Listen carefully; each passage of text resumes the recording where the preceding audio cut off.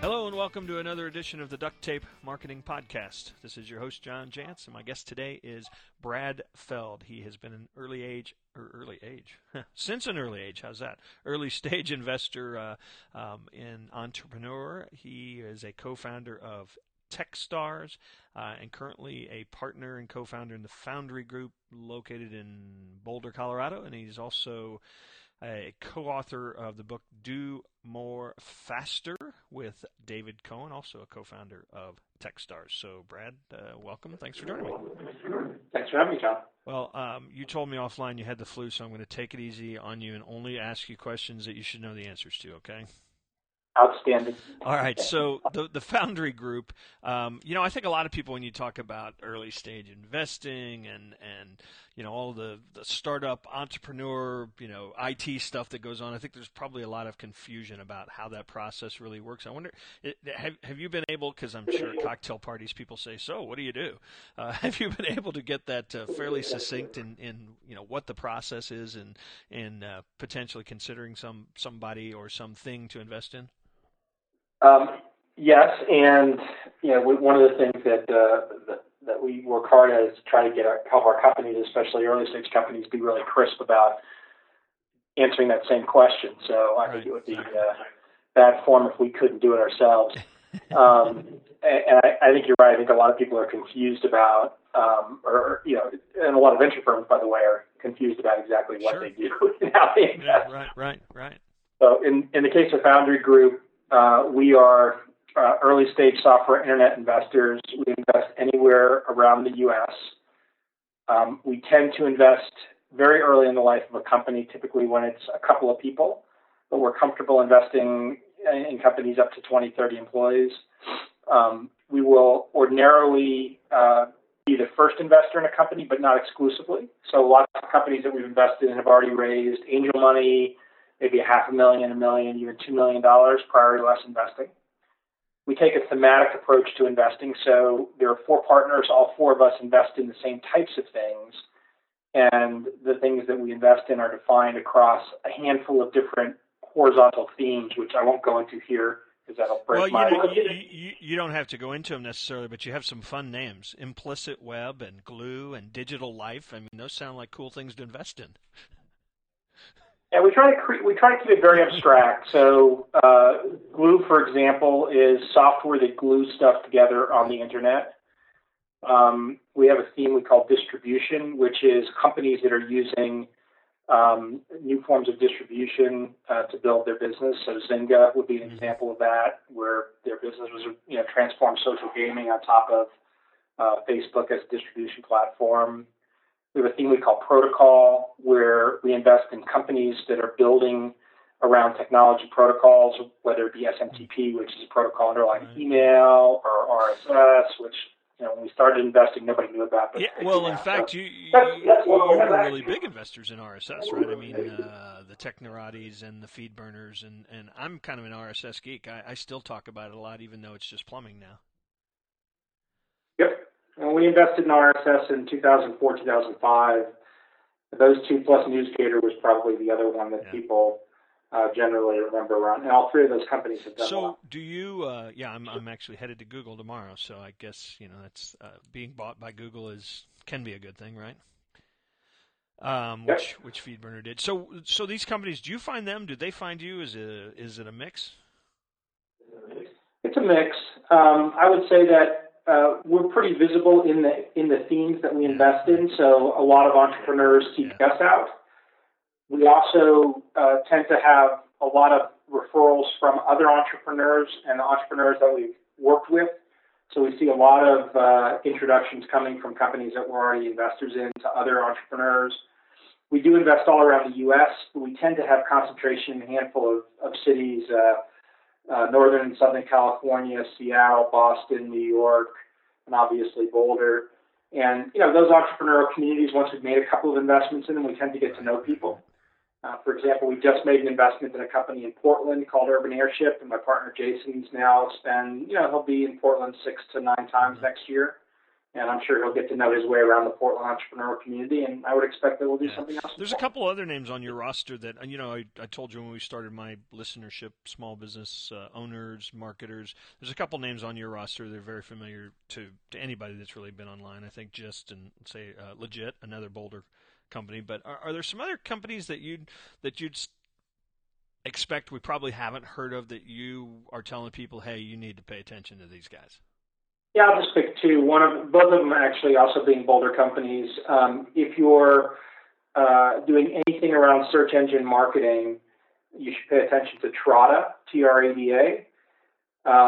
They've grown extremely fast this year. They're a company that provides crowdsourced SEM optimization. So if you want to do search engine marketing and you want to use the crowd to help optimize all your SEM activity, Trada is a product and a platform for doing that. Another one would be SendGrid, which is a company that provides outsourced transactional email delivery. So if you have a web service and you're delivering any sort of emails that are not marketing oriented but transactional oriented, think about those emails that you get that say so-and-so friended you, or you've got a notification for this. That volume of email is actually much greater than the marketing email that gets sent out by the email marketing companies, and in many ways is even more important to outsource just to get right, so it gets through spam filters, it has canned spam tags on it, things like that. Yeah.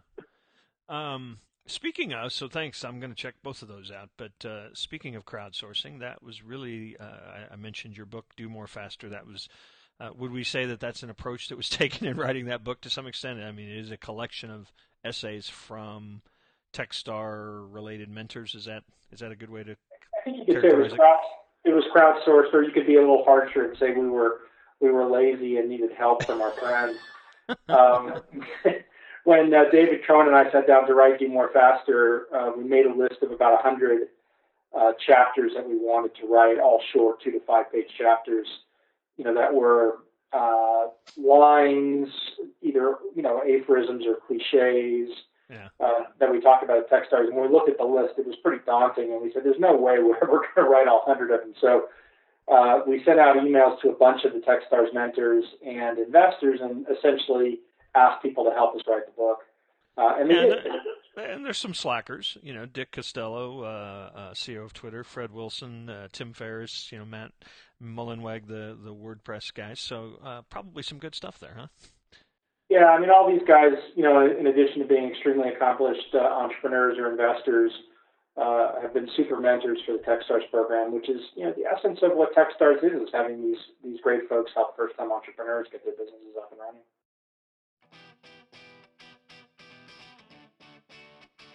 This halftime break is brought to you by Constant Contact. Constant Contact helps small businesses and nonprofits build great customer relationships with email marketing, event marketing, and online surveys. Visit them today at constantcontact.com and sign up for your free 60-day trial.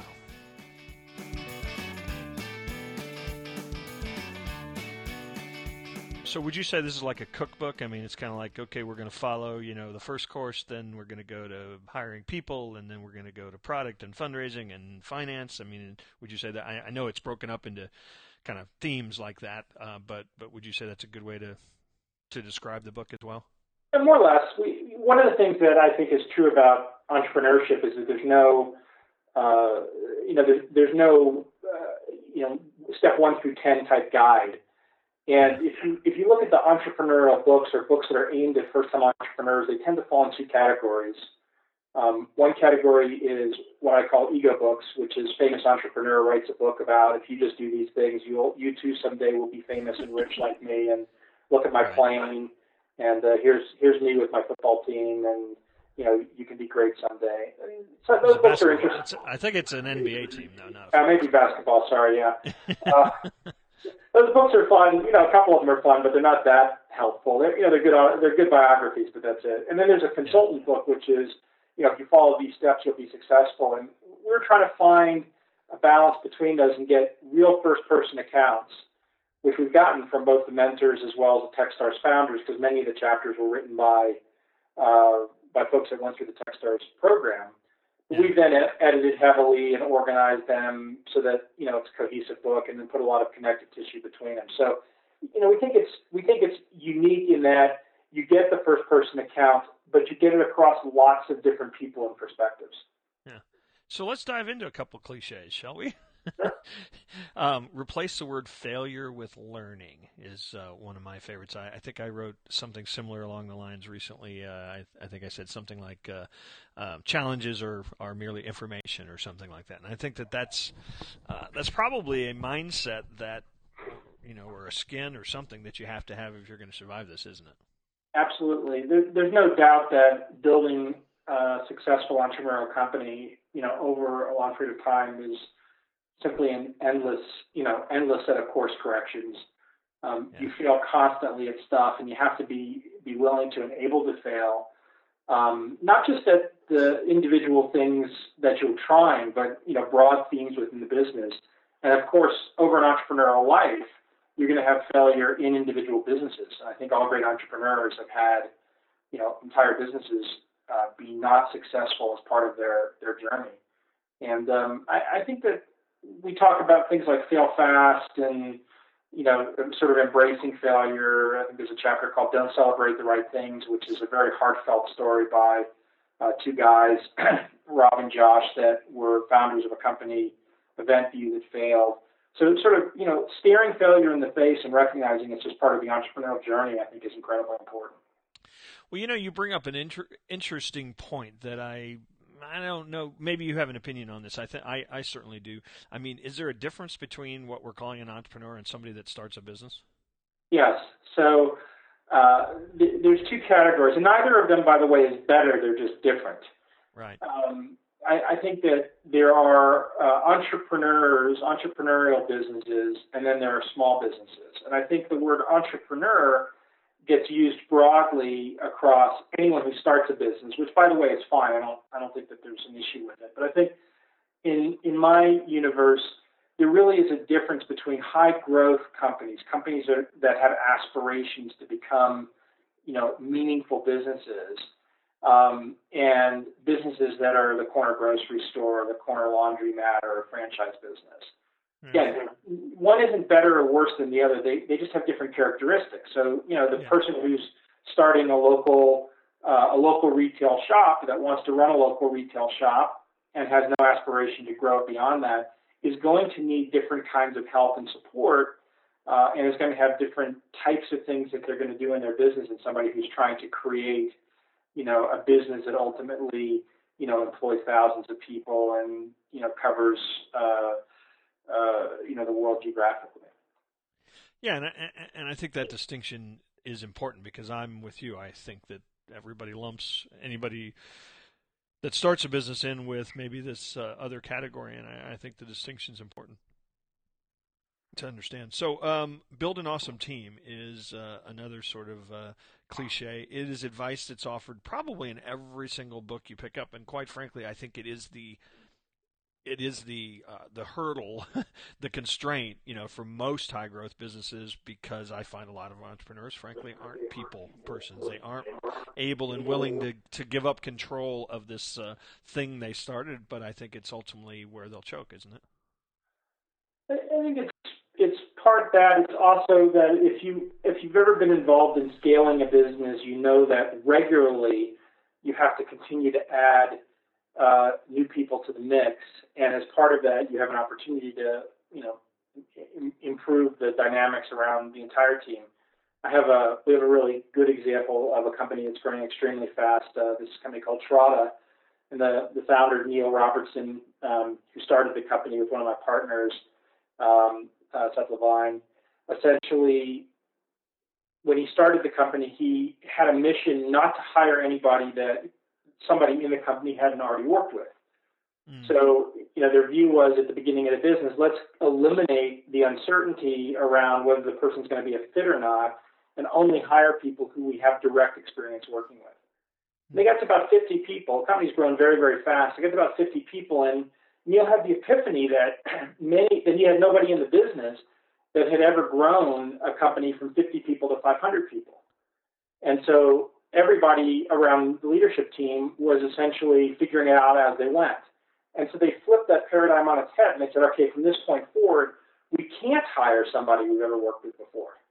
And what we have to go do now is find people that have been on this kind of a journey that, have grown businesses to 500 or 1,000 people and understand what that growth curve looks like. So I think it's deeper than just, quote, build the best team. It's figuring out mechanisms to evaluate and manage that and recognize that it scales over time. One other comment I'd make on that, we have a couple of companies, I think, that take their leadership extremely well, I think many of the companies do, but I think a couple of companies have really been exemplary in how they've dealt with their leadership teams. ReturnPath and Rally are two that come to mind, both companies that are now a couple of hundred people. And the CEOs of those companies regularly spend an enormous amount of time and have as part of their sort of executive purview this notion of team development. And they're really focusing on building a leadership team that runs the company rather than building a team that they can direct and that they can control. You're segued beautifully into my last kind of cliche and point here, and that is that culture matters. I think, again, a lot of organizations realize that maybe too late, but I'm listening to you talk about Trada, and I'm thinking, okay, they probably built a certain culture with that. Let's only hire people we've worked with, and maybe now bringing in people that have been on this fast growth, flip it, and type of approach. Is that going to destroy the culture? Is that how do you prepare for that? I think you have to recognize that the CEO and the founders set the culture. As you add people, it evolves the culture, and that you have to continue to be clear about what you're trying to create as the business gets bigger and bigger. And there are very logical transition points where you have to step back and reevaluate. Are we being true to what our culture is and what we're trying to accomplish? And I think a mistake a lot of entrepreneurs make, frankly, is they just don't. They're so consumed and so busy with what they're dealing with every day that they don't spend enough time as the leaders of the business to step back and think about that. Well, no question. I mean, you must encounter two guys, right, that come to you, and their culture basically is, hey, look, we don't have to wear ties, and we get to create this cool stuff. Can you take that, mentality and say, wait a minute, we need to step back and start thinking about what this thing's going to be and what the mission, vision, values, culture of this large organization is going to be? I mean, do you see too many people get way down, the path before they ever even realize how important that is? Yeah, absolutely. I think a lot of people also, especially if they haven't been involved in a high growth company, confuse culture with things like what clothes you wear to work. And so your example is a particularly poignant one, which is that the dress code often has very little to do with culture. It has something, but has very little. And if the dress code is front and center, that's a very defining statement about culture. That the company's either trying to be more formal or more casual, and that's what everybody's leading with, versus, what's the essence of what you're really trying to create as a business, and how are you trying to interact with each other in the context of that? And, the soft side of culture in terms of communication, values, how you interact with each other, how you interact with your customers, the reward dynamics within the company, expectations for when people are going to, just crank like crazy versus let up, because it's not sustainable for everybody to sprint all the time. So the book, Do More Faster, can be found pretty much anywhere where books are sold, I'm guessing, and you have a site for the book as well, right?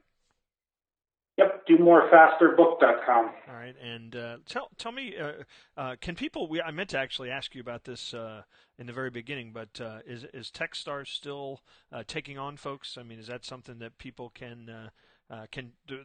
Very, very early startup folks that are looking for mentors, that's something they can still check into? Yeah, absolutely. Techstars runs 4 programs a year. The one in the sort of January to March timeframe is in New York. The spring timeframe is in Boston. They're currently taking applications for the Boston program. Summer is in Boulder, and then fall is in Seattle. And at any time, there's at least one program that has applications open. Right now, it's the Boston program. And if you just go to techstars.org, you can apply. All right, great. Well, Brad, thanks so much for joining me. Hopefully, we can catch up again. And next time I'm in Boulder, which may not be too long, I'll look you and a few of these startups up. Definitely give us a shout. All right, take care. Yeah.